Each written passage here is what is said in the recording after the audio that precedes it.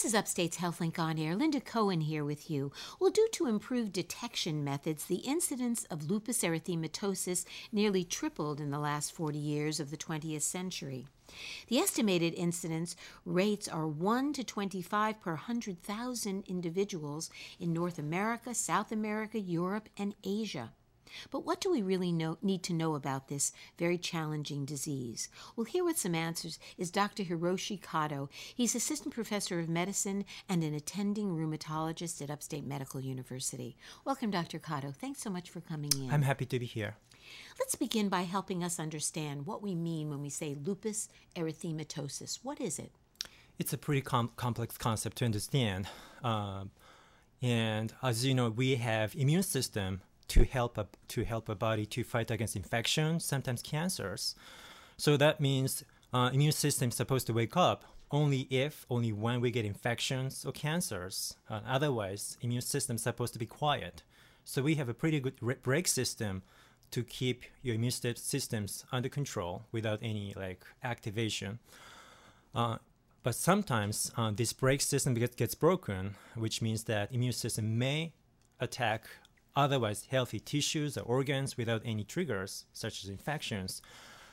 And so when that happens, people may get inflammation in whatever affected tissues or organs. And if the inflammation is uncontrolled, that can lead to damage, irreversible damage to the affected organs. And it can really go throughout the body. I mean, your joints, your skin, your kidneys, your blood, your brain. Many organ systems can be affected. Exactly. So basically it's an inflammatory autoimmune disease. Yes. And do we know what causes it? Unfortunately, we do not know much about the disease mechanisms as well as full spectrum of symptoms and signs of lupus. However, current consensus about the mechanism of lupus is that it is a combination of both genetic factors as well as some kind of environmental triggers. So the idea is you may be predisposed to it because you have certain genetic makeup. Yes. But there's something in the environment, whether it's an infection or tell us about some of the triggers that might then create it in your body. Get it triggered, get it started. So the previous research has shown that there are several triggers that include ultraviolet in the sun, UV in the sun. So just sunlight. Sunlight. Infections such as mononucleosis, EB virus. Estrogen may also play a role in lupus. Really, estrogen. Which is probably why lupus is much more common in women than men. Smoking is also known to increase the risk of lupus flare. So how about medications? I read somewhere that sometimes certain kind of medications, like anti-seizure medications, blood pressure medications, antibiotics sometimes can trigger it. Is that true as well? Yes, there is a distinct subset of lupus syndrome. It is called drug-induced lupus. So yes, they cause signs and symptoms which mimic true lupus syndrome, but the mechanisms and symptoms are very different from idiopathic true lupus. Oh, I see. So it's kind of a subset or a certain type of lupus that's not the standard Exactly. kind. So what is clearly different from lupus is that the drug-induced lupus is supposed to resolve once offending drugs are discontinued. So that's a clear difference from... So you might get an inflammatory autoimmune kind of response to a drug, but over time that will go away. Whereas if you have lupus, what is the natural course of events with lupus? What does it look like over time? So that varies, but many patients may suffer a recurrent flare of symptoms. So that means, let's talk about that. What is a flare? What are the signs and symptoms of a flare? What happens to your body? So the flare can cause a variety of symptoms depending on which organ system is involved. Right. By this autoimmune attack. Right. That could include fatigue, extreme fatigue, joint pain, skin rash, hair loss, mouth ulcers, and sometimes chest pain. Mouth ulcers. And chest pain as well? Chest pain. How about shortness of breath? Does that occur? That can happen as a result of some kind of inflammation to the lungs? Inflammation in the lungs, but also lupus patients are more prone to develop blood clots inside the blood vessels, so the blood clots can clog the blood vessels in the lungs, so that can cause shortness of breath as well. So it's a whole variety of symptoms that can occur. And it would seem to me that would make it hard to diagnose because it can affect any organ system and you can have so many different symptoms. Is that true? Is it a hard disease to then actually pin down? That is true. If you're just joining us, you're listening to Upstate's HealthLink on Air. I'm Linda Cohen, along with rheumatologist Dr. Hiroshi Kato. We're talking about lupus. So who is most at risk for this? I mean, you mentioned that women, because of estrogen, are women more likely to get lupus? Yes. So are there the incidence of lupus between women and men is about 9 to 1. Oh, really? So it's That's 9 pretty times significant. It's more common in women than in men. How about things like your age? I mean, is it certain ages more likely to get it? And how about things like your race? So the typical age of onset of lupus is like childbearing age. So that's why we see many patients who develop lupus in the 20s and 30s. But there's a higher risk of immune system getting confused when a patient gets older. So the incidence of lupus continue to increase with aging. So in other words, basically as you age, the likelihood is greater that you might get it. Mm-hmm.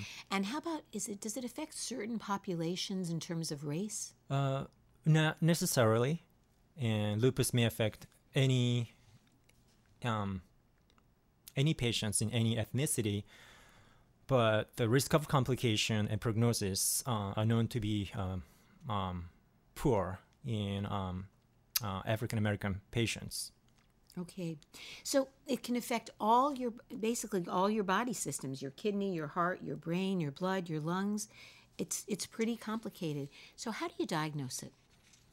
So diagnosis is based on the compatible signs and symptoms of lupus as well as blood marker. And unfortunately, there's no specific blood marker or symptoms that specifically points to the diagnosis of lupus. So we have to take into account both symptoms, the findings on physical exam, and blood markers. Do you ever have to do things like biopsies? Not necessarily. And how about other types of imaging?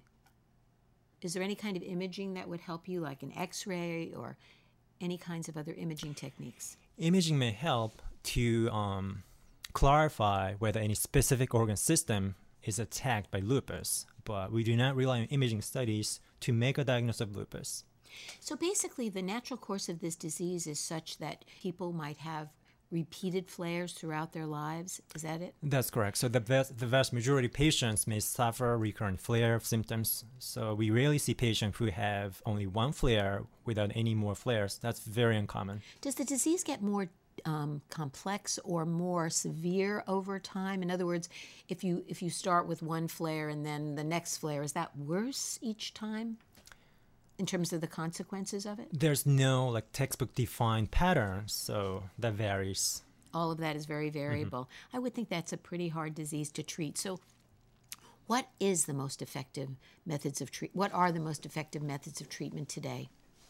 So the type of treatment depends on which organ system is involved and how severe the damage is.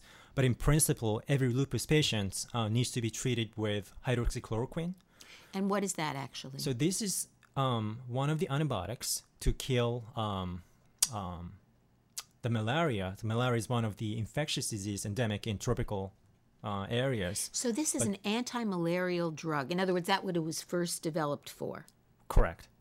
And yet it's being used now to treat lupus, which is not malaria. Correct. How do you explain that? So this drug is known to fix the abnormal behavior of immune system. And so there were numerous benefits in the care of lupus patients. Is there other name for it, a more generic name? It is called Plaquenil. Plaquenil. Mm-hmm. So that is basically the drug of choice at this point. I would say in the vast majority of patients, yes. And how successful is it in terms of, and what is the point? Do you treat only at the time of a flare, or do you treat kind of prophylactically on an ongoing basis? As long as patient tolerate the drug, as long as the patient tolerate Plaquenil, the patient is supposed to stay on Plaquenil for almost indefinitely. Mm-hmm. So it's basically an ongoing treatment to suppress this whole idea of these flares occurring? So basically to minimize the risk of lupus flare. So that's one of the major rationales of Plaquenil treatment. Is the idea here to kind of diminish or reduce the amount of inflammation that the body experiences in whatever system, organ system? Because isn't the inflammation really the danger here? I mean, does the Plaquenil basically suppress the inflammatory Correct. response? Correct. So that's basically the key here, is to keep inflammation suppressed. Yes, and Plaquenil is a cornerstone of treatment of lupus. Are there other things that you use as well? Yes. Unfortunately, many patients may require additional medication that control the immune system in addition to Plaquenil. And in someone who does not do well only on Plaquenil, we consider one of the medications that suppresses immune function. Some other ones. Other ones. Can you tell me what some of those are? So we typically use either methotrexate, azathioprine, or mycophenolate mofetil. So all those are technical names, but basically they are, they try to basically suppress the immune system from overreacting. Correct. And keeping it in check. Exactly. It's so interesting now because today, with all of the new research in cancer and the attempts to basically ramp up the immune system Exactly. or remove the brakes from the immune system, here you have a true autoimmune disease where we want to really kind of put the brakes back on. Is that true? That's true. And that's probably true for other autoimmune diseases as well. So actually, immunosuppressive medications are kind of double-edged sword. So treating autoimmune disease may increase the risk of cancer in some patients. And explain that how.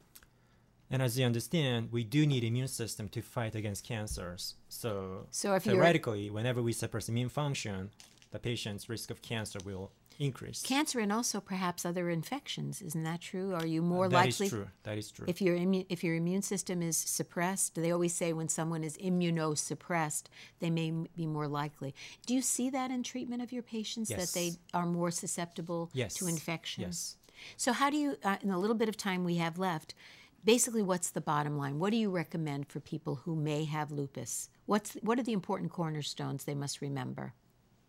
What is most important is to have a close monitoring by rheumatologists. And what is challenging in lupus is that what's going to happen like next week, next month, next year is completely unpredictable.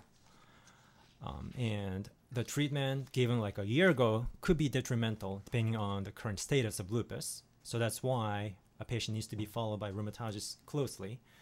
And the other problem is that even if the patient's symptoms are completely under control, his or her immune system may still be attacking the internal organs without causing any symptoms. So that's why a patient may need like close monitoring, including physical exam as well as lab work. So the bottom line is you really want to stay on top of it and see a rheumatologist Correct. if you have this disease. Thank you so much for coming in. My guest has been Dr. Hiroshi Kato. He is an assistant professor of medicine and attending rheumatologist at Upstate Medical University. I'm Linda Cohen, and you're listening to Upstate's HealthLink on Air.